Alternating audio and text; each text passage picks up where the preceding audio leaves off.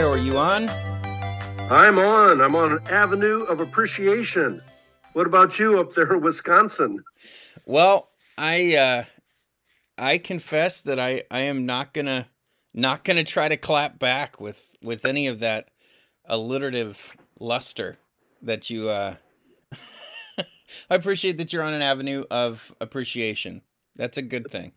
I appreciate that you're not trying too hard to match it. See, it's a good avenue. It's a good. How can I top that? What better street? You know? Yeah. Yeah. Well, we're here on Geocaching Scripture, Season 4. Geocaching, again, is this goofy hobby where you look up these little treasures on a map or, in our days, on an app, and you go find this little thing that changes a walk or a hike or something and makes it kind of fun and makes it into a treasure hunt. And my kids and I do a little bit in the summer. We need to do a couple before it gets cold again up here in Wisconsin. And it becomes a snow geocache, which makes it much more challenging. But we've found a couple fun ones. We found them in sometimes you'll come up on it and it'll be a fake plastic log that somebody's hidden something in, and all kinds of stuff like that. So that just struck me as a metaphor for how I read scripture and how I can find these little tiny treasures in the big truth. And it sort of renews a walk through a story or a truth that might be familiar to me after studying the scriptures for 30 years or wherever I've been on. So, but yeah, I'm Josh, and I'm a pastor in Wisconsin, and I have been in every form of ministry. I would probably say I haven't been like a mortician. I've done a lot of funerals, but I haven't quite been the only mortician guy. So there's life goals, life goals. Yeah, that's a good one for you. So what do you want to do? What do you want to be when you grow up, Josh? I want to be a mortician just for a little while. Just try my hand at it, So, and Rick here has been a pastor for how long? Oh my, a pastor for, I guess, 15 years, in ministry for 40, so. In ministry for 40, yeah. Yeah. And you've had a couple adventures somewhere in there. I have had a few adventures. I have been blessed to travel around the world and preach and teach theology, but practical theology. I'm of the Ray Anderson type of theology, the shape of practical theology. So that means something, not heady academic. I'm not an academic.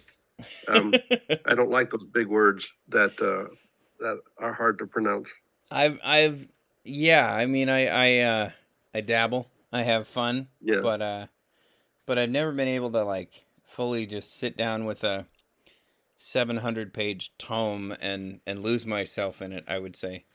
Right. My kids do complain sometimes, Dad, that word is too big. And, and they're only in their 30s. So. There you go. Well, now I have a question for you. Yeah. Have you ever been attacked or almost attacked by a wild animal? 4-legged or 2-legged? Animal. Oh, 2-legged. Yeah, I see what you mean. Yeah, I see what you mean. Yes. Yeah. No, I've been when I was a kid, I got chased by goats one time who kept trying to butt me, and I've been chased by an angry rooster and a bull. Whoa! But that was fun.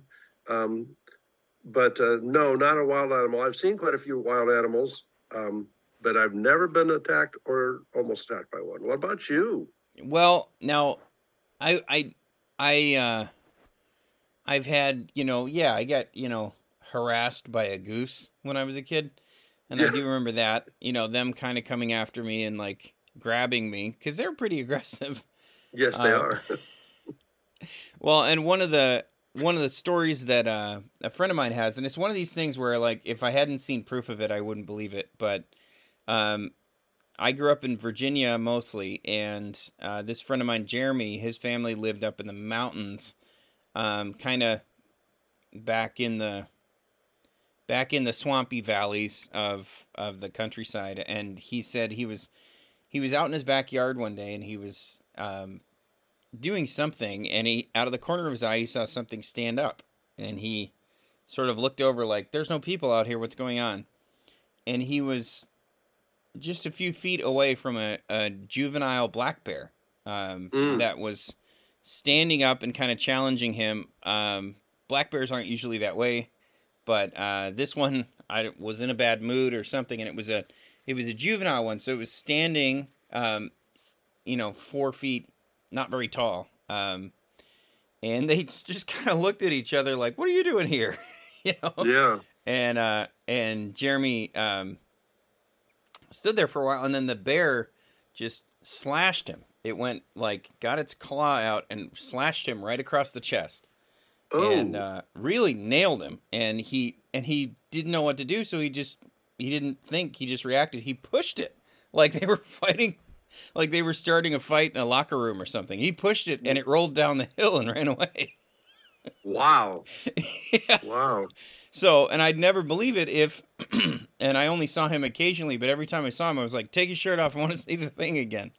And he had this awesome scar right across his pec muscle that, it was just a claw mark, basically. And he's a big dude, so he's a big worked out, look at my cool bear scar. I'd never have a shirt on if it was me. But he would make a good Native American, have a name. Yeah, he would. Man who slashed my bear. Something cool like that. Absolutely. I mean, luckily he was just a total goofball, so it was never like, look at my thing. It was always like, oh, let's tell funny stories and wrestle or whatever. Yeah. So I read a lot of Westerns, and my mind is just really, about all these wonderful names he could have. Man who pushed bear downhill, Rolling bear. I mean, there's just all kinds of different names.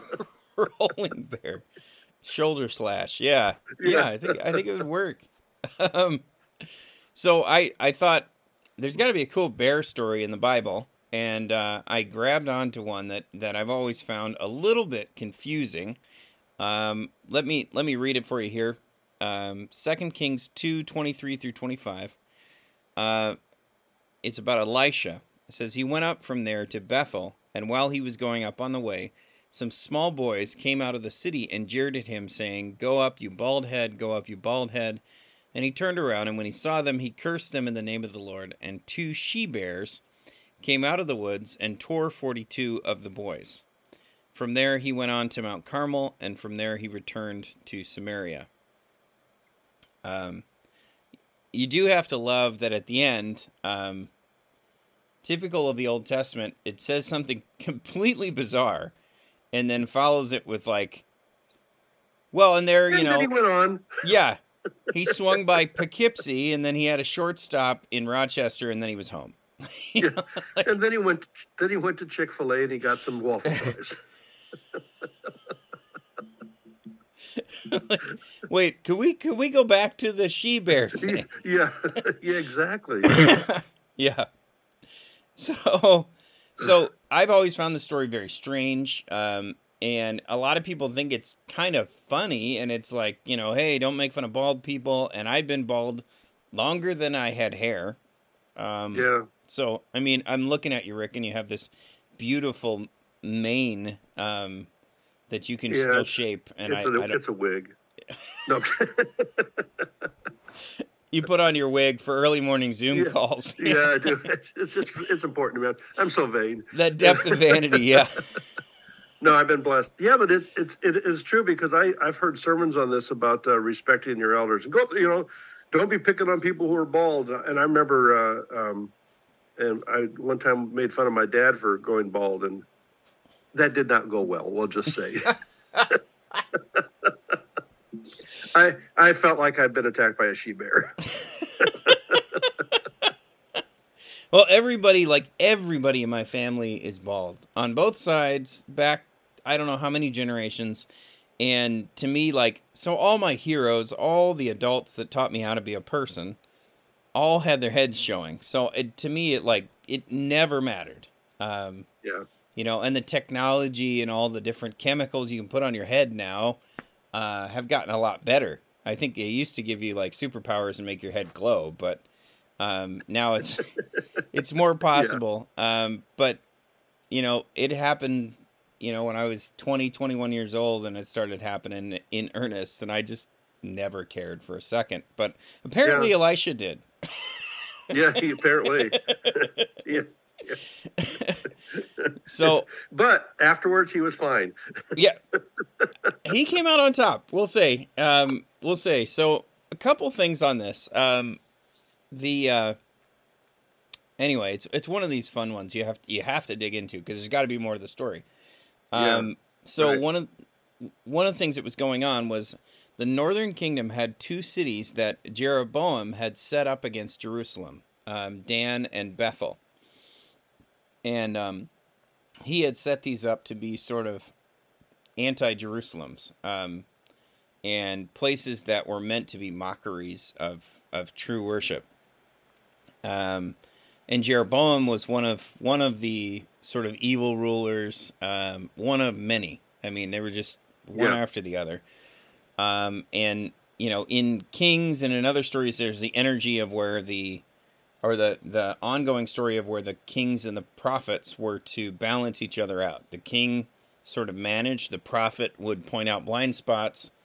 You got the impression that it was kind of a tense working relationship, but it was it was very important for keeping people in the sphere of where God wanted them to be. Jeroboam had obviously broken that all the way down. So Dan and Bethel, he had set up golden calves in these sites, and Baal worship, which is interesting to me. I didn't realize that golden calves were like a recurring thing. They were like, the calf thing went well. Yeah. So, and because isn't that what Israel, when they were receiving the Ten Commandments, they were waiting for Moses to come down? That's what they made. Yeah. Yeah. So there was some symbolism to that, and from Egypt and from the areas there. Right. And according to Aaron, of course, that they made a fire and the golden calf jumped out of it. And of course, yeah. It's weird. Yeah. Interesting. Anyway. It jumped out of it and then immediately formed into a solid shape. Yeah, weird. You know how it happens. That's why I don't have a lot of campfires. I'm always afraid of what's going to come out.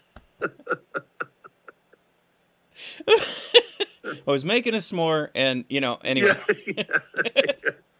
And this golden goblin came out. So Elisha is traveling in this area, and so he's a marked man. And he's near Bethel. They all know who he is. He's quite famous in the area. And he's approached by a group of sort of jeering youths. One commentary I was reading classified them as brown shirts. They were sort of these young toughs with an ideological backing. A gang, in other words. A gang, yeah. And the King James version, they said they were little children. And so then you end up with these horrible stories that I think some more severe parents have used to be like, see what happened to these kids? Good night. Go clean your room, or a she-bear's coming. Whatever that is. But the more accurate translation is angry young men, sort of young toughs. And I think ironically, they were more like skinheads, which I think is hilarious in context. So young toughs with an ideological backing to their toughness, not just a group of like rabble-rousers who want to harass people, but they were coming out of sort of a hate group philosophy, and they're descending on Elisha. And I mean, at the end of the story is that 42 of them were killed by the bears. And you're like, well, how many were there? Yeah. And, good question, Yeah, and these bears were, like, efficient. I can't imagine, like, number 40 was like, hey, I should probably get out of here. Just two more. Just two more. If he kills two more, I'm running. Yeah. We should get out of here, Jerry. Jerry? So. Yeah, I like the fact that you used ideological just after we get done saying that, my kids don't like those big words. Yeah, right. Yes, we were just talking in the interval during the commercial there about how $1,000 words are not our cup of tea, but there you go. But it is. I mean, you make a good point, Josh. That 42 of these gang members are killed. Does make you wonder how many were there. Right. And because as soon as those bears come out and start slashing, they're running. Right, and they're falling all over each other. And that's so. One of the things they say is "go up," and "go up" is a taunt to go up to the high places and offer a pagan sacrifice. So go up, get into the temple and start participating in our worship that is blasphemous. And it was kind of a go up or else. So go do the thing, or else I'm going to make you do this. And you think of like these scenes where, in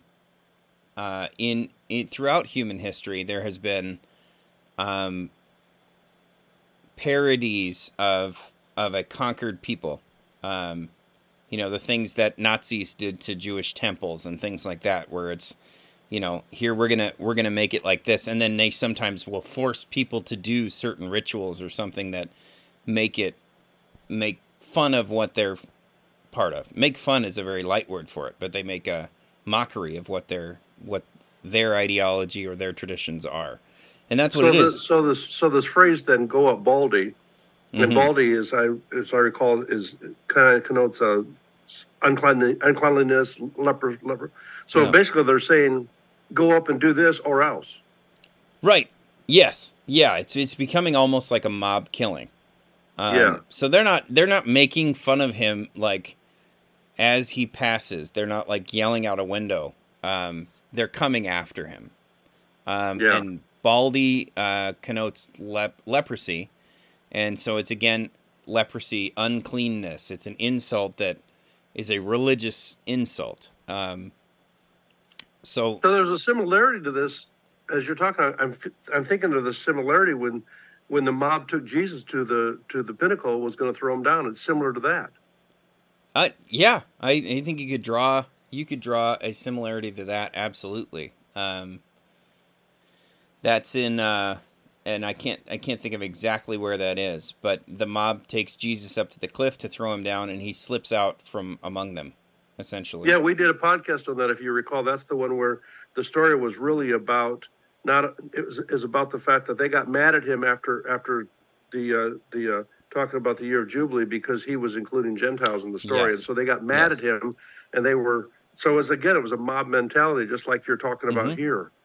Yeah, ideologically driven. And so all that to say, like, greater powers are at work here. It's not just kind of a weird incident, which is honestly how it, at least to our eyes, gets portrayed, that it just sort of happened, and then you're like, well, that was weird, and then it just goes on without much explanation. So they're yelling this at him, "Go up, baldy," and then the she-bears kind of emerge as protecting God's prophet. So Elisha is the hero in the story. He is doing what he needs to be doing, and he's doing it in a place that's the valley of the shadow of death, and it's scary, and it's lonely and everything else, but they are protecting God's prophet, and they're protecting prophecy, they're protecting the story, not as exacting revenge. So it's not a revenge for, hey, I'm very self-conscious about my thinning hair. Right. You know what? How about some she-bears? Yeah. I like it because it's a story about God protecting the one he has called to represent him. Amen. So he's shown in this moment to be the heir of Elijah, that he can that prophecy continues, that God has not withdrawn himself from the story, but that the story continues. So once again, we see God working through the single hero rather than the marauding mob. One man of faith that trusted God's protection, and so the story of redemption still goes on. And as the world changes, we become a slimmer minority all the time. That we aren't the marauding mob, especially here in the U.S. and in the West. We don't have near as much power, and we're not the only game in town anymore. And we're getting to be where we are more in I don't know what you want to call it, maybe hostile territory. Where we don't rule things anymore. And as one author said, there is a mob mentality that's attacking. There can be, absolutely. And one author said, I read not too long ago, and he said, Christianity is not the king anymore. And praise God, because it was never meant to be. Right. Yeah. Pax Humana. Cheers.